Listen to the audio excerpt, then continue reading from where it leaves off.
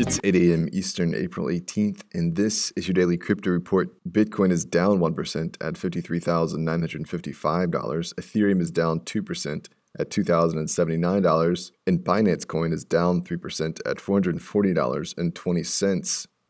Those leaders by market cap. Top gainers in the last 24 hours. Vertcoin up 42%. Dogecoin up 15%. Today's episode is brought to you by the Internet of Healthcare startup Olive AI. If you're a developer looking to have perpetual impact, visit oliveai.com/careers to help bring healthcare into the light.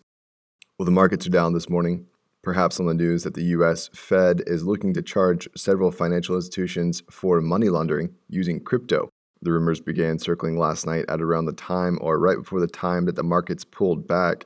Market leaders shed double-digit percentages and altcoins slid 20-plus percentage points.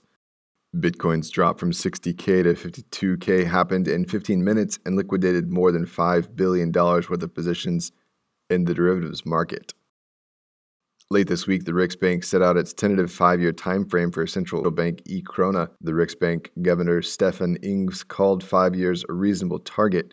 Though a member of the union, Sweden has stayed outside of the Eurozone and has long used its national currency, the krona.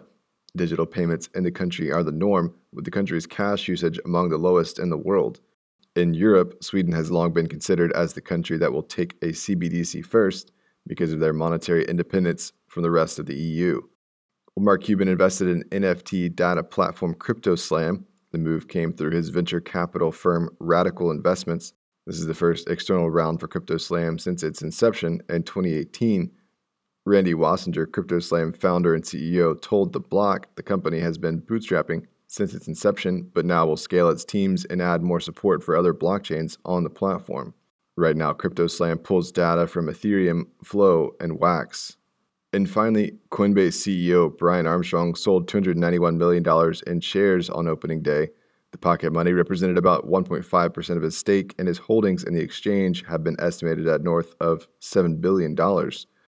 Armstrong sold 749,999 shares in 3 batches at prices ranging from $381 to $410. That's all for us today. Visit us at dailycryptoreport.io for sources and links. Find us on social media. Add us to your Alexa Flash Briefing and listen to us everywhere else you podcast under Daily Crypto Report.